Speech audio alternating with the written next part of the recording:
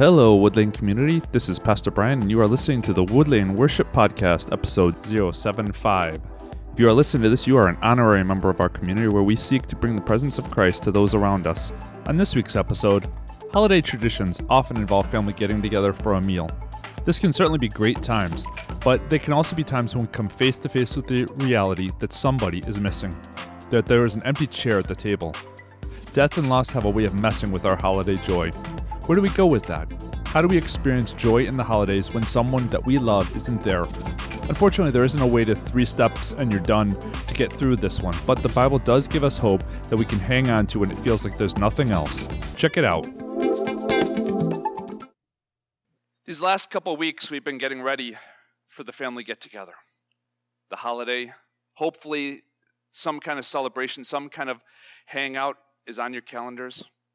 Maybe one in 4 days even, so the time is getting close. And it finally comes. You got people all together, tables all set, food is out on whatever scale you may celebrate with. Everybody gets around the table, and you're ready to celebrate. And you look in that one spot, and you see the empty chair. The chair that has been left empty by somebody who is not there. Whether through death, whether through estrangement, it hits in some of the deepest places in the gut. A Thanksgiving was the very first time that I ever experienced an empty chair. And I only had 3 months of experience as a Christian when I had that first Thanksgiving, that my dad wasn't there. And it's haunting. And I wish, honestly, that 23 years of experience would somehow take that haunt away or make it easier. And true, there is some level where time and life and experience as a Christian can give you a peace about the new normal. But it does not change the fact that down someplace deep in our gut, when we realize we may very well be walking into this in 4 days, that if the Bible is going to give us any kind of hope to deal with an empty chair, the Bible better bring its A game big time. And the good thing is, the Bible does. As Paul is writing to a church in Thessalonica, this church has been facing persecution. And they loved Paul and Silas. Silas was Paul's teammate in this area, and they administered to them in person, but the persecution that was going on basically ran Paul and Silas out of town. So not through death, but through these 2 guys that they love fleeing for their lives, the church lost people that they loved. And as this persecution continues, because it didn't stop just at Paul and Silas, it continues, and these people start losing loved ones through death, through execution. And they start asking real, deep, honest questions. Because this is a culture, remember, when they talked about Jesus is going to return, they were thinking like next Tuesday. So Jesus' return is always in their heads as they think about what now for our loved ones that have passed away. If Jesus is going to come soon, maybe next Tuesday, what about them? What happens? Well, Paul, from a distance, tries to give these people some hope. And by extension, in the same way, tries to give us some hope. And the good thing is, he really does bring his A game.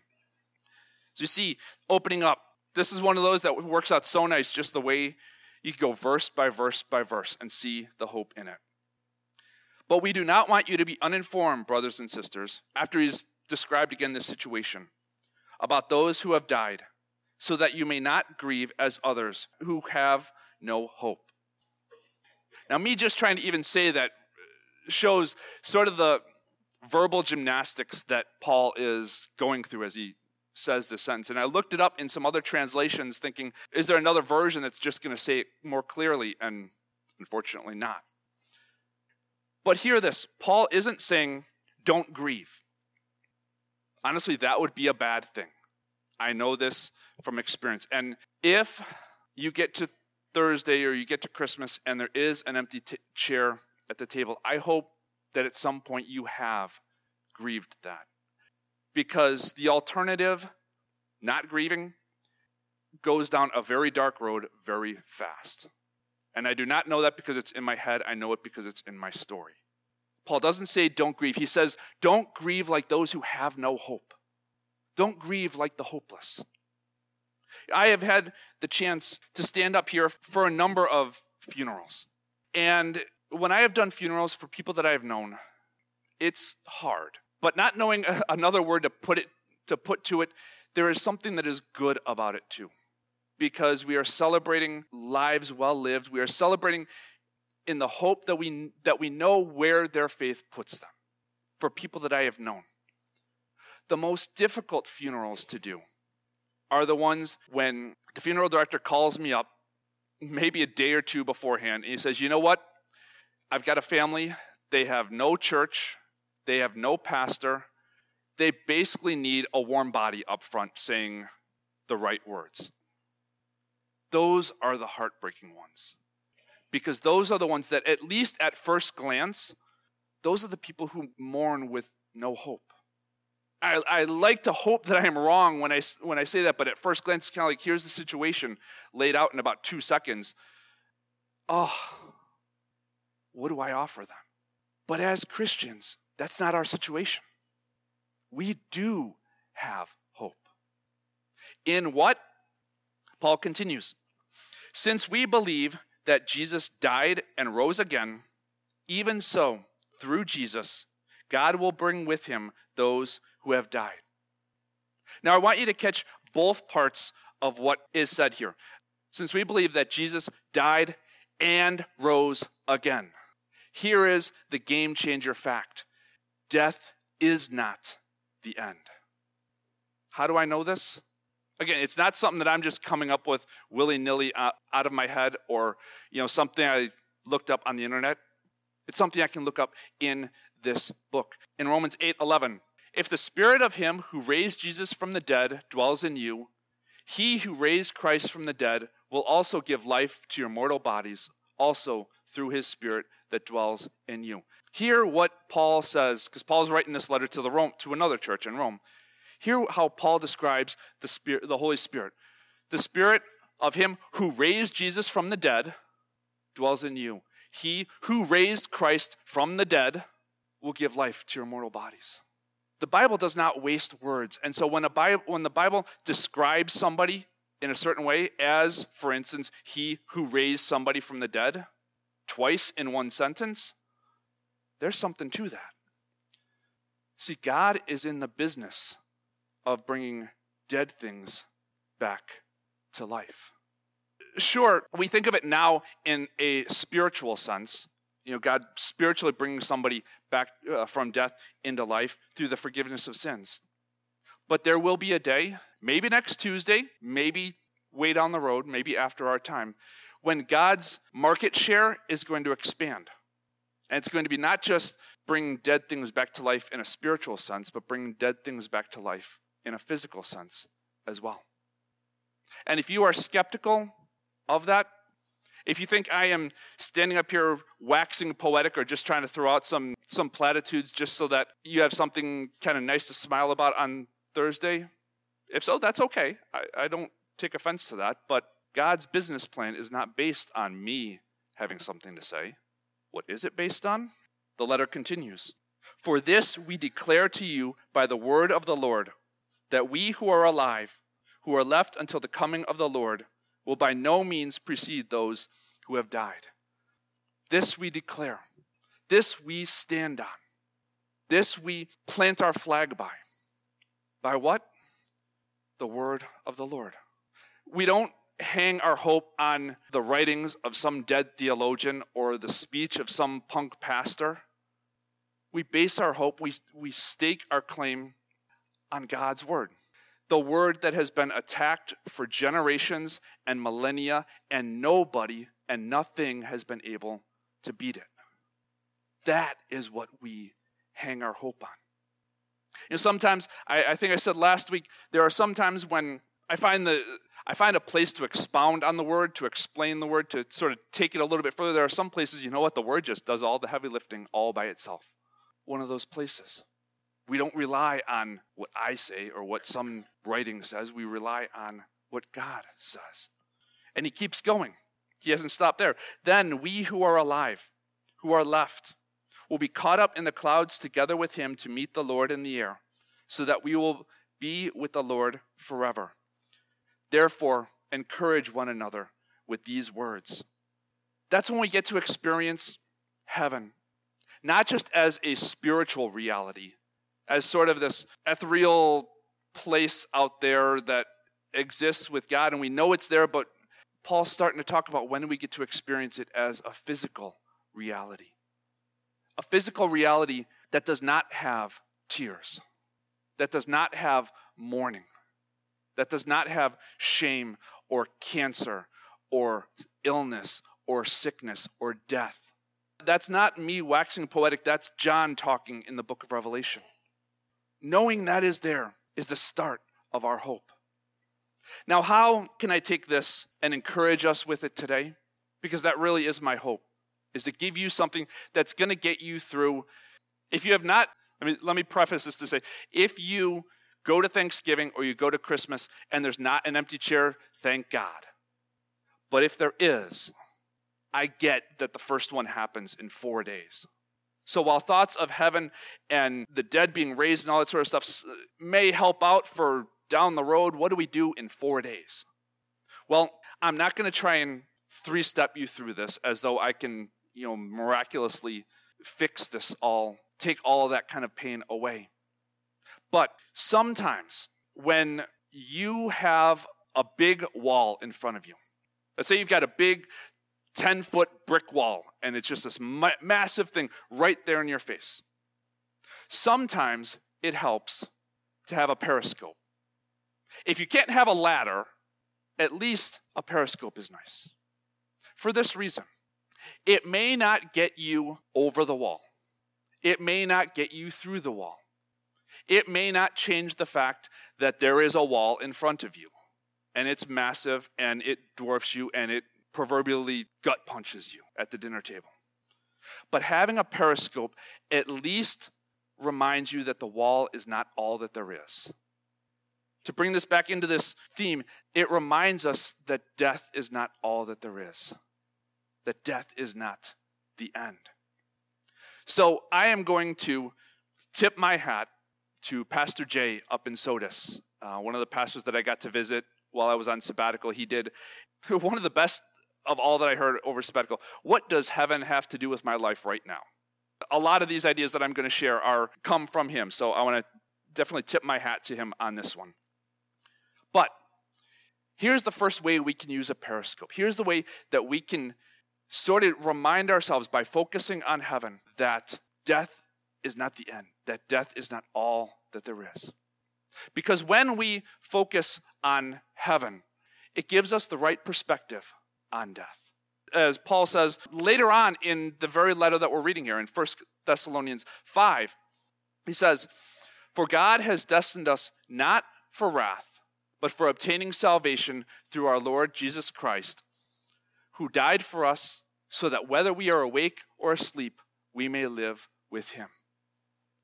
See, Jesus faced death, beat death, so that it would not be the end for us. So that it would be, unfortunately, our bodies sort of do have an expiration date, whether we like it or not. But when that date comes, it's not the end of the story. We'll get into that in a little bit. But there's a quote from a Reformed theologian. I know we said we don't hang our hope on what a dead theologian says. R.C. Sproul happened to pass away 2 or 3 years ago. But this is still a good truth to hang on to. Sproul says, "The day of one's birth is a good day for the believer." We celebrate those kinds of things. But the day of death is the greatest day, because that is the day they go home. The day they walk across the threshold, the day they enter the Father's house. There actually is something to celebrate on that occasion, as sad as it is, as gut punch as it is. There's something to celebrate. There's something, if nothing else, to hang our hope on. But that's not it. Focusing on heaven also gives us the right perspective on suffering. As Paul says, Paul was probably one of the most prolific writers in the New Testament. So he's constantly writing these letters, all that carry this kind of hope. And when he's writing to the Corinthians, he says, For this slight momentary affliction is preparing us for an eternal weight of glory beyond all measure, because we look at not at what can be seen, but what cannot be seen. For what can be seen is temporary, but what cannot be seen is eternal. Now, Paul was a bold guy, and reading this passage almost thinks he sort of crosses that line from bold into a little bit stupid, because I know that if Paul were right here, there's a whole lot of people that would say, you better know where that emergency exit is. Light troubles, Paul? Momentary troubles? That empty chair has been haunting my every waking moment for years, and you're going to call it light? You better get yourself some sensitivity training, Paul, or I will show you a light and momentary trouble. I can imagine probably at least a dozen of us that might want to throw down with Paul, calling the things we deal with, the pain that comes with losing a loved one, calling it light and momentary. But listen to what Paul says. We don't focus on what is seen, we focus on what is unseen. So I'm going to illustrate this. Have a circle. And I have to scale this illustration a little bit because it would be impossible for me to, take a string all the way from here to LA. But imagine that arrow is going on to LA and beyond, okay? Here is our present physical reality, okay? And here is eternity. Now, I said earlier on in the series that really we can only focus on one thing at a time. And whatever it is that we focus on, it gets bigger in our mind, right? If you focus on that wall that's in front of you, it's going to get real big. It will consume you. Well, if we look and have our focus just on this dot, yeah, it's going to get to be a big deal. It's going to get maybe even to the point where it does consume us, to where that dot is haunting our every waking moment. But if we see that dot in light of eternity, you know what? That dot looks pretty tiny, doesn't it? If you look just at that dot and that was all you focused on, you had tunnel vision on it, it would be all you could see. But when you look at it and experience it, and it doesn't change the fact that there's a dot there. And maybe even the fact that that's a tough honking dot to deal with. But when you see that in light of this whole room even, all of a sudden it's not quite the monster that it was before. A brick can feel awfully heavy compared to a feather. But a brick side by side with a semi-trailer, well, all of a sudden, I kind of prefer the brick. As I said, to kind of take my other analogy here, having a periscope does not change the fact that there is a wall in front of you, but it reminds you that the wall is not all that there is, that death is not the end of the story. Paul, in one of his other letters, continues, and he reminds us that focusing on heaven, focusing on the arrow, not on the dot, reminds us that this isn't our permanent home. As he says when he's writing to the Philippians, just as a point of reminder, this is often known as the book of joy. He says to the Philippians, but our citizenship is in heaven, and it is from there that we are expecting a Savior, the Lord Jesus Christ. Here in this world, this isn't the final place. We have a temporary visa for planet Earth. Our final citizenship is in heaven, is in the arrow, is in eternity. Or as one person put it, and they put it so well, I think, the best of the story is the rest of the story. When we talk about at a funeral or a memorial or whatever, when we talk about a person going home or being called home, we often use that sort of phrase. It can sound trite if you don't really think about what's behind it, but it's not meant as just a platitude. It is a hope-filled reality that, as the R.C. Sproul quote said, the greatest day for a Christian is when they die, because that is the day that they go home.